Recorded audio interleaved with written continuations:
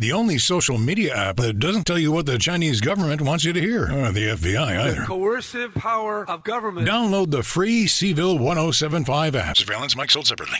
And joining us from the Attorney General's office, and my apologies, and please apologies to Chloe as well. I did get an email reminding me, and it was just in one of those times where I needed somebody to ring a very loud klaxon to remind me, because emails can be too quiet sometimes.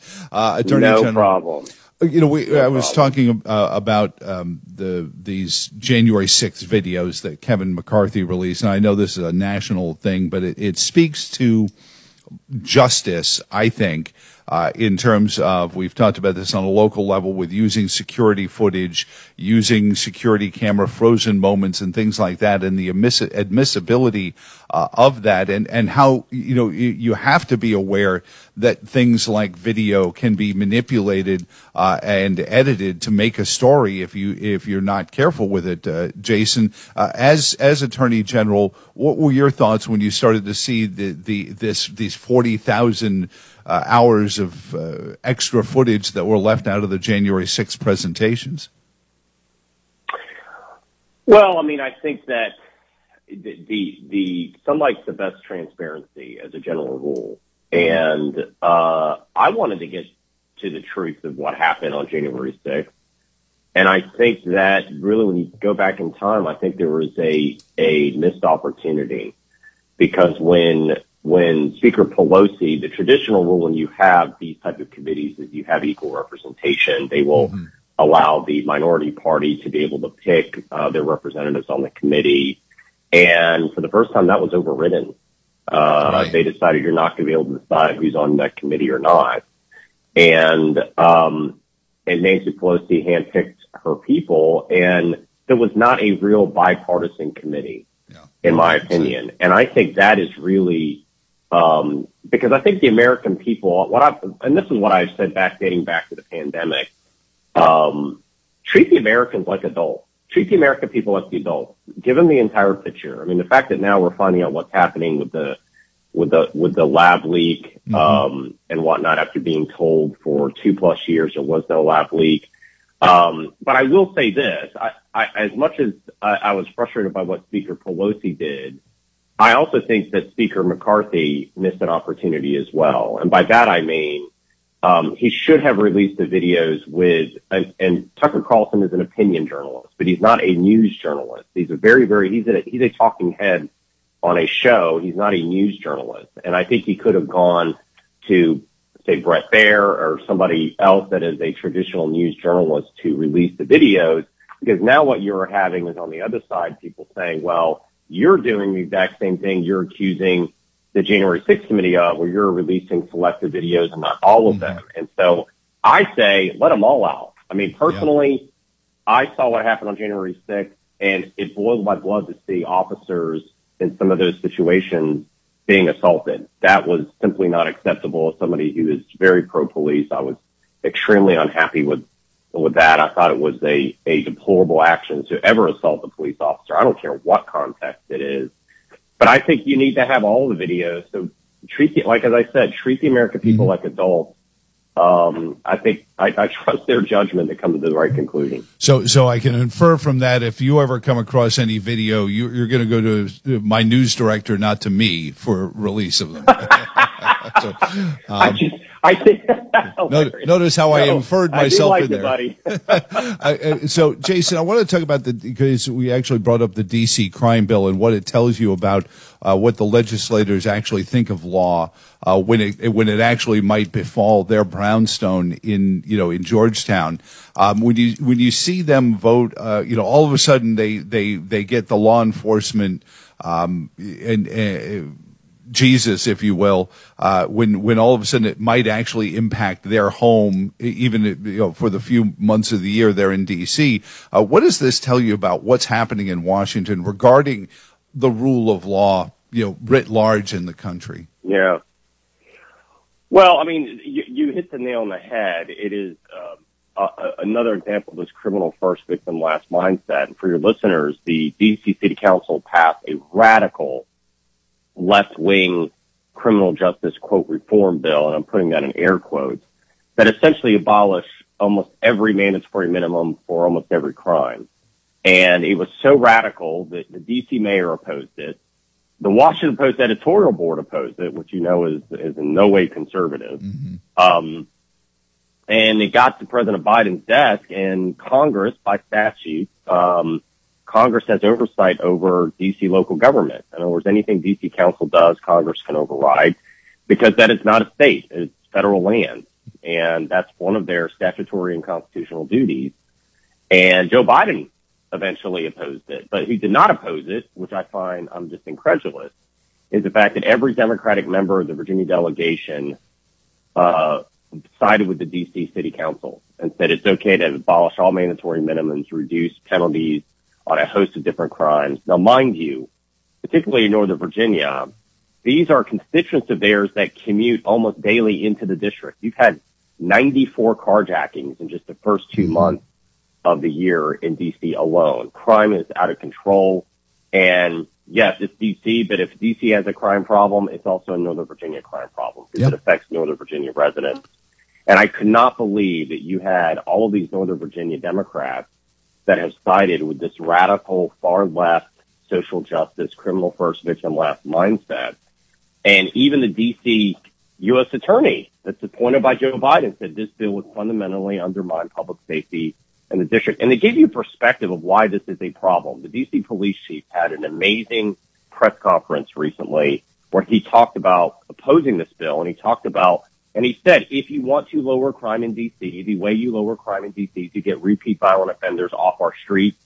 And he pointed out that the average arrest record of a person that has been charged with murder in Washington, D.C. is they've been arrested 11 prior times. Oh, my 11. gosh. Yeah. So that is exactly, and you see this replicated all over the country, this notion, and what the media often fails to point out is that these individuals are individuals with extensive rap sheets. They have been convicted or arrested multiple times, and they're back on the street. Oftentimes they've had a slap on the wrist or a very reduced sentence or a suspended sentence, and they create more victims. And the great irony of all of this with these social justice warriors is oftentimes they are hurting the very people they claim to be trying to help. Oh, yeah, absolutely. And it's infuriating to see it because I hear it when I go into communities and I talk to constituents of people that have lost loved ones where their murderer is never caught, and or the person that has committed a violent act against them or a member of their family is out on bond, back on the street. Sold fentanyl to them. them. Sold fentanyl to somebody's high school kid, and now they're gone. I mean, it happens right here. I mean, we see it in Charlottesville. With these shootouts going on here. Charlottesville suggested doing a gun buyback, which I even pointed out that the Pew Research Center said doesn't work the way they're purporting it to. But it still seems like they won't speak the word drug gangs. When we have parents yelling about fentanyl running loose on the streets, we just had a 13-year-old with a gun chased into the woods. Yeah. I mean, these are kids who are getting these guns from drug dealers who they're working for. They're fighting out rivalries. Why can't we be honest about this and at least go after it that way? I think that's the frustration, is that we live in a time where you can't say up is up or down is down, because somehow that is seen as that's going to be offensive or not politically correct. But that belies the way we all live our daily lives. We all have common sense. We all understand that if I have somebody that's been arrested a half a dozen times with violent offenses in their past, then let's make sure that person is not on the street. And that's why when, George Allen instituted his 3 strikes you're out rule, it worked so well, because at the end of the day, it was this notion that, listen, if you're a repeat violent offender, you're going to be paying a very, very high penalty. And that's the quickest way to lower violent crime. It's been proven time and time again. But what happens is oftentimes, and Joan, you and I have talked about this before, you get these elected officials that think, well, if I have good intentions, they'll mean guarantee good results. So I can propose things, even if it's been proven in other areas it hasn't worked, but all that matters are my intentions. And I'm a data-driven guy. I want to see what works. And the reality of what works with violent crime is not, say, going after law-abiding, gun-owning citizens. It's going after the law-breaking, those that are committing violent offenses. And you get those repeat violent offenders and you get them off our streets. That lowers crime, that reduces victims, that makes safer communities. Mm-hmm. And it's really, really heartbreaking. I've never seen a greater disconnect between those that are in academia or those in news journalism, the way they cover the topic, and what I hear when I talk to individuals in communities that are the victims of high crime, what they are feeling. They're feeling fear. It's not an academic exercise for them, and they're begging for help. They're actually asking for more police. They're telling me, I want to see more police on our streets. I don't feel safe going out at night. And nobody in America should feel that way. That is incredibly frustrating, and a remarkable, amazing country this is, that any American anywhere feels that they can't live their best life because they're looking over their shoulder in fear. That is beyond frustrating. I know as a first-generation American, I'm sure your mom sits there and remembers, some of the fear in Cuba before she emigrated. Yeah. It's like, before we run out of time, I know you were involved in investigating TikTok. The federal government said you have 30 days to get TikTok off your phone.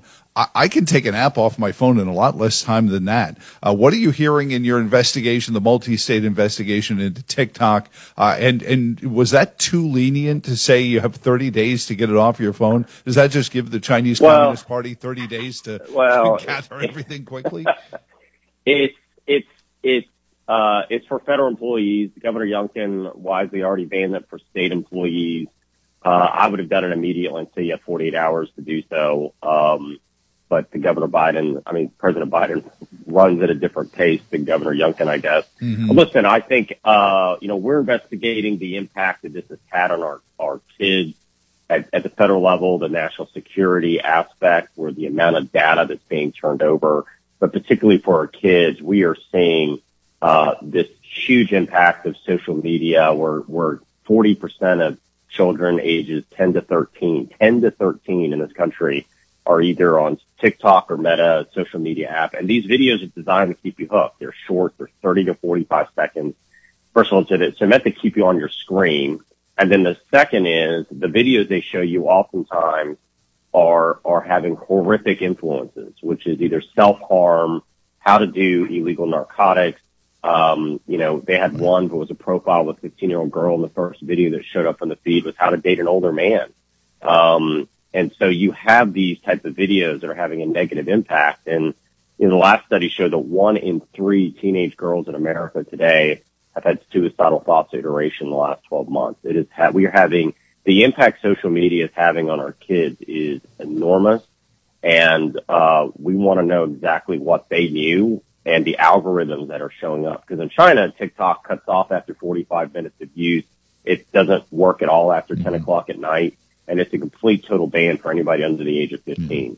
So it is a totally different type of app in China than what they allow in the United States, and it's beyond troubling. So we're taking them to court to get documents. They decided that they could try to defy us. That's not going to work, and so we're aggressively seeking to hold them accountable. Well, and certainly get to Jason's office. It's National Consumer Protection Month, and when they're going after people who get EBT cards, we have sunk to a low place, Jason. But I'm going to have to run here. I hope you agree with me. I mean, if we're scamming EBT card recipients, it's pretty bad. Mm-hmm. It's bad. What we're having right now, what I do want to just tell your listeners is, listen, if you have a dispute with a retailer or you think someone has taken advantage of you, you don't have to hire a lawyer. We have a consumer protection line and a consumer protection office. We have a dispute resolution unit that we have set up in our office. We have resolved several thousand cases. Or we just let the retailer know, hey, our office is involved. This is a complaint. This person thinks that you had a false warranty or you sold them a lemon. It was a vehicle sale. And so reach out to our office. You can go on our website. Just Google Attorney General of Virginia. Go to our office. You can navigate very easily. And there's also a database where you can look at companies, whether they've had prior complaints as well. If you're thinking about whether you want to work with a company, we're happy to work with you guys and provide this service for our constituents to get these type of resolutions resolved so they don't have to spend money for a lawyer. I appreciate it. Jason Miyares, Attorney General of the Commonwealth. Sorry for the late start on that. And again, no problem. I realized after the fact that Chloe did send me an email yesterday and I just didn't see it. So you have a great morning, and we'll talk to you again in a little while. You too. Thank you, sir. Bye-bye.